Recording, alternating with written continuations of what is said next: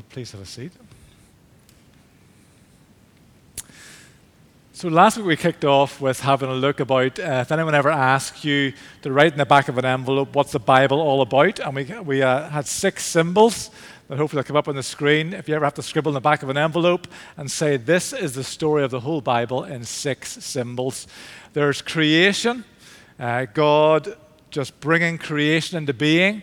And the first 2 chapters of Genesis are all about that. There are 2 complementary accounts. Genesis 1, as we know, is the pattern of the days. And it's all written in theologically oriented history using symbols. And the writer doesn't want us to think necessarily scientifically, although it's a very wonderful description of what would come scientifically in that order. But actually what the writer of Genesis wants to tell us is that God goes about his business by forming and filling. In other words, he creates the cardboard box and then he fills the cardboard box. And so basically, day 1, it corresponds with day 4, 2 to 5, 3 to 6. And basically, it's a wonderful piece of poetry, which is basically saying, in a very short number of words, written by Moses, the primary author of the first 5 books of the Bible. It has been added to by others, but we believe, but he's the primary author. And so he writes to us about creation. Then Genesis 2 is a complementary story of creation, which should help us to understand that these are succinct, poetic, symbol-filled bits of history to help us to understand massive things in only a few short pages. So that's creation, and then there's the fall. Genesis chapter 3, and we read about Adam and Eve deciding that they will go their own way, and human beings deciding that they will decide what's right and what's wrong. And then there's the era of promise, the majority of the Old Testament. Then there's the gospel, the life, death, and resurrection of Jesus, the birth of the church, the pouring out of the Holy Spirit, and the mission that we are now on. So we are stage 5 people, and over the next few weeks we'll be reading about stage 3, and then at the end of time there is a new creation, a new heaven and a new earth. Everything is made completely well. So when we start reading Scripture on Wednesday, reading our 20 minutes a day as part of the Immerse series of the New Living Translation, the first thing we'll come upon is the first 2 chapters of Genesis, the creation, and then we'll come to the fall. So creation paints this picture of everything being beautifully harmonious.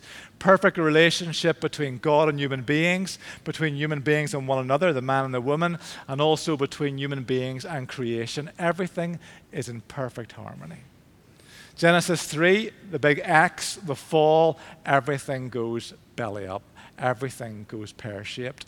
And in that moment, all the harmony, all the relationships completely break down. They're not even just a diminishing of them, but they completely break down. So I have to warn you before we venture into reading Genesis chapter 3 to 11 over the course of the latter part of this week, is that it is bleak.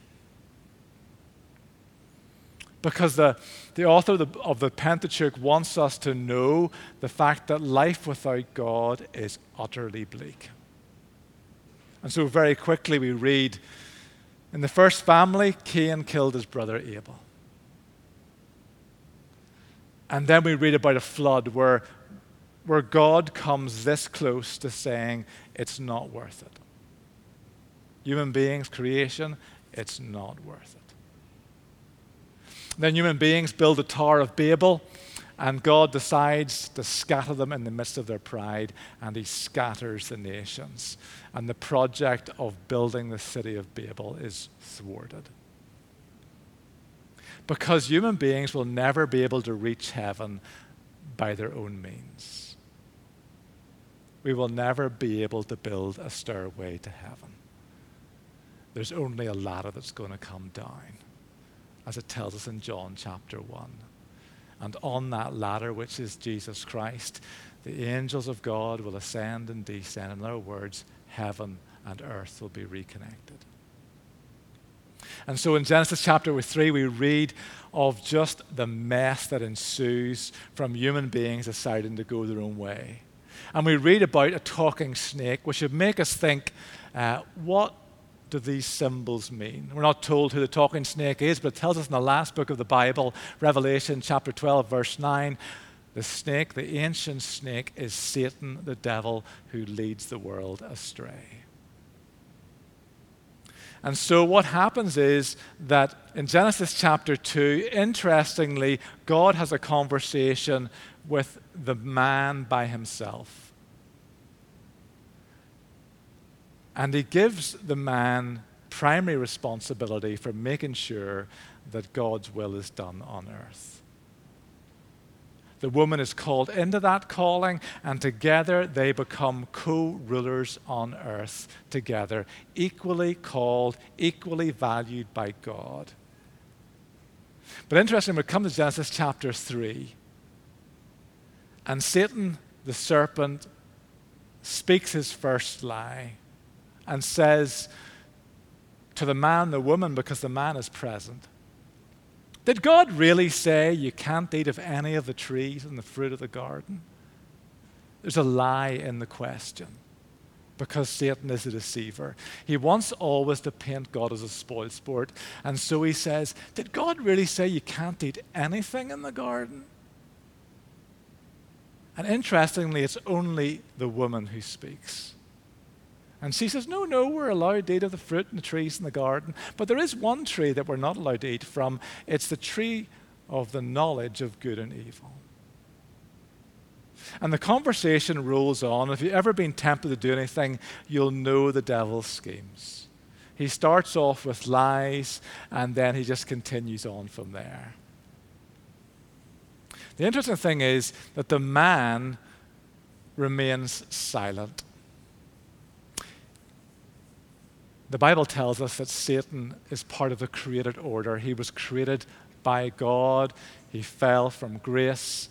And so we're told that men and women have authority over all of created order. And so that means that men and women in their perfect state have authority over Satan. So both Adam and Eve have authority to put Satan back in his box and say, keep quiet. We're not listening to you. And the man is actually the one who God has had the stern conversation with in Genesis chapter 2 and said, basically, this is on you. But interestingly, the man remains silent. Often we say, isn't it terrible that Eve ate the apple? But what the writer of Genesis wants to understand very subtly is there are two sins here. There's one of inaction and one of action. And Adam commits the sin of inaction. Because as the saying goes, all it takes for evil to flourish is that good men should do nothing. And out of that, then, there comes a ruining of the relationship between men and women. The battle of the sexes begins. And Scripture says to us, says, first of all, God judges Satan. And then he says to the woman, you will desire to control your husband, but he will rule over you.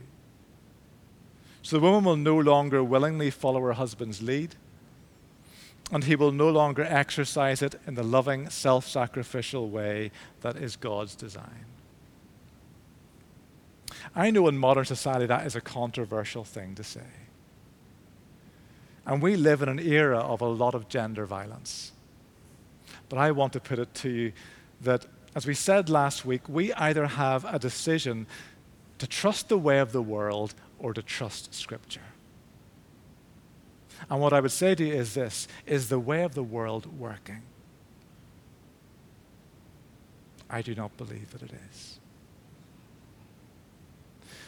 The way of Scripture is this.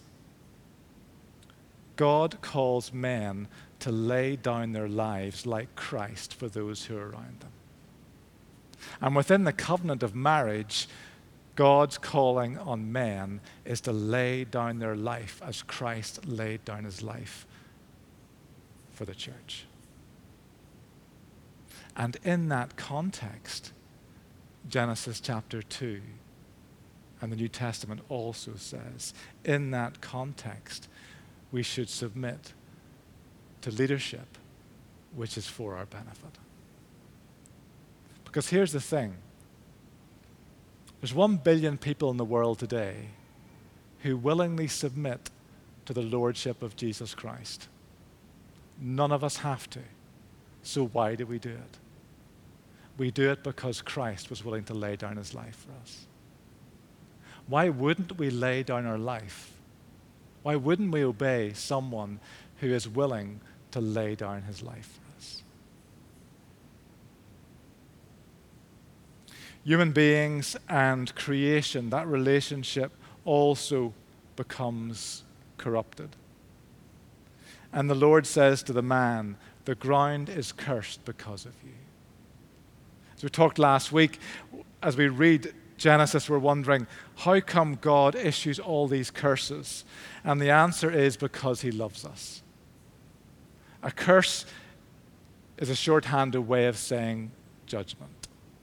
So why does God allow judgment to happen? Why does God allow suffering in this world?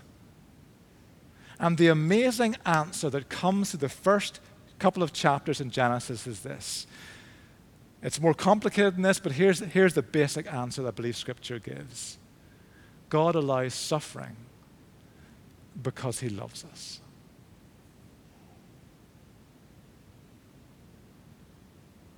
Because there is much more to what God is calling us into than just this world, be it 70 years or less or more. And God doesn't want us to get too comfortable in this world and miss out on what comes next. And so as Paul says in Romans chapter 8, he has allowed creation to be subjected to frustration. He has baked judgment into creation since Genesis chapter 3. Why? Because he loves us. And he wants us to realize that there must be more to life than this. But the most tragic thing of all is the breakdown in the relationship between God and human beings. First of all, there's rebellion by human beings, and then there's judgment. And with that judgment comes death. For you were dust, and to dust you will return.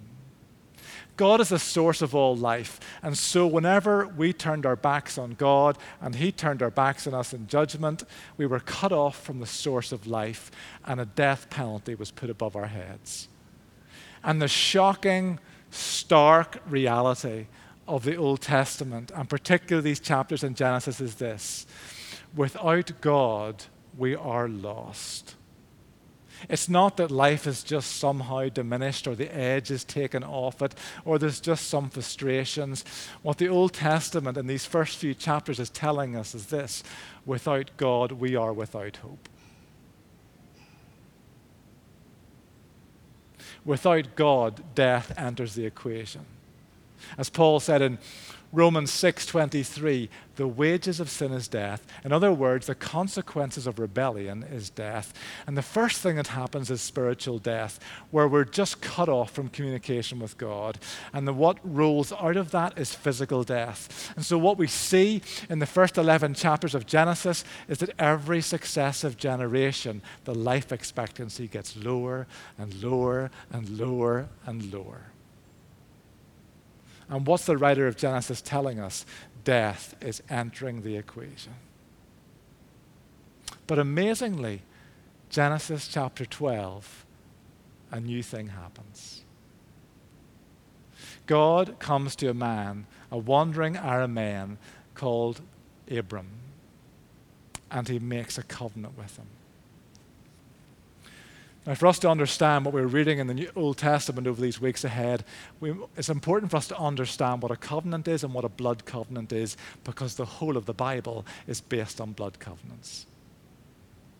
Now, anyone watching online who clicks on over the weeks ahead and watches this service, from one part of the world, they might go, why are those three big guys going into that pool together in that pool of water? And they may well wonder what's going on.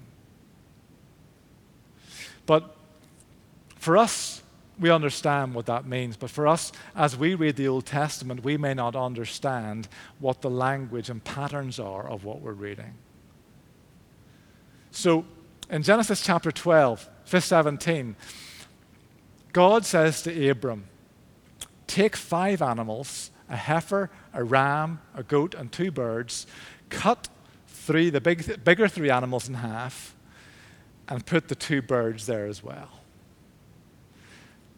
Now, if someone came across Abram doing this in the ancient Near East, they would have known exactly what he was doing.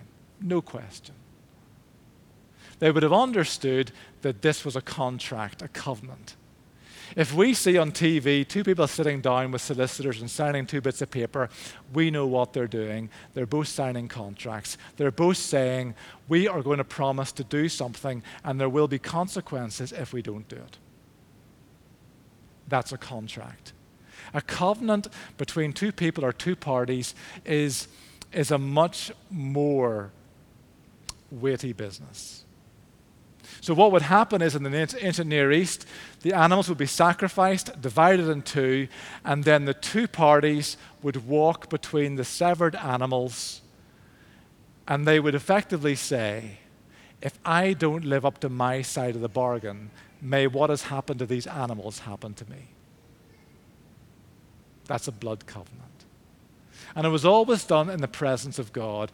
And basically what was being said was, in the presence of God, if I don't do what I'm promising to do, may this happen to me. May I be put to death. And so amazingly, in the midst of this situation where human beings are completely cut off from God, God, in his mercy and generosity, comes to a man called Abraham, and he says to him, I am going to make a blood covenant with you. Find the animals, cut the animals, divide the animals. And that's where our phrase, to cut a deal, comes from. To cut a deal is to cut a covenant. It's to cut the animals and to walk through them. And so Abram knew exactly what was happening. But here's the interesting thing. God caused Abraham to enter into a deep sleep. And so only one person walked through the divided animals in Genesis chapter 17. It was God himself. In other words, God has said, I'm going to make a covenant between myself and human beings. There were lots of covenants. There were a slide on these actually. There's a covenant with Noah, covenant with Abraham. If we could have the slide, please, it would be great. Covenant with Noah, covenant with Abraham, covenant with Moses, and then also the new covenant may or may not come up. Great, there it is. And there's signs of each of those covenants. Noah, it was a rainbow circumcision for the second covenant. Sabbath keeping was the third. And in baptism, we've just witnessed the sign of the new covenant. And in each of those cases, apart from Noah, God called people to respond in some way. But even in the covenant with Abraham, there was a hint that God knew that we were never going to live up to the covenants. And so he walked through the divided animals by himself. Abraham was not a necessarily good man, as Mark has already mentioned. He was a man who trusted that God was good. And the new covenant, the covenant of grace, is the covenant of us believing and acknowledging that we are not good. God alone is good. And he's called us into this relationship with him. And Jesus Christ is the one who fulfills every part of the blood covenant. He represents God in the covenant. He represents us in the covenant. He is the sacrifice in the covenant. He spilled his own blood in the covenant. He is the symbol of the covenant. In other words, all throughout Scripture, God has bound himself or sought to bound himself to us by way of a blood covenant. All of them failed because we let God down. And so the New Testament, the New Covenant, is the covenant of grace. The other ones are covenants of works. They all rely on human responsibility being made true. And so we're received by God not on any of our own merits, but purely on the merits of Jesus Christ. He is the perfect human being who gave himself for us. So we don't have to be good to have a relationship with God. We just have to believe that God is good. So never hold yourself back from becoming a follower of Jesus Christ because of your past, or even because of your present. Because none of it depends on your track record or my track record. It depends solely on the track record of Jesus Christ. He has done everything to bind us to God. And so what's been happening this morning in this sign, this symbol of the covenant of Jesus Christ being trustworthy, is the fact that we believe that in the moment of baptism, through faith in Christ, by the generosity of God, Christ has bound himself to James, and James has bound himself to Christ. And whereas our grip isn't that strong, the grip of Christ cannot be broken. And serving Christ also doesn't depend on how good we are. Christ has made us righteous in the eyes of God. And so we become filled with the Holy Spirit. We are given a new start. We're given a knowledge of God and a closeness with God, so that whenever we pray for healing, whenever we seek justice, God steps into the equation and miraculous things happen. That's what we've heard this morning. So this morning I want to encourage you, if you've never taken that step to become a follower of Jesus Christ, I want to encourage you to do that. If you doubt this morning in any way that you're good enough to follow in Christ's steps, know the fact he's done it all. If you're a Christian and you wonder, how can I grow in confidence and faith? Ask for more of the Holy Spirit today. And have confidence, as James did a number of weeks ago. When you come across sickness or injury, pray for healing. And trust that God can do it all. Shall we stand together? There's opportunity for prayer ministry after the service if you want to commit your life to Christ, if you want to pray, be filled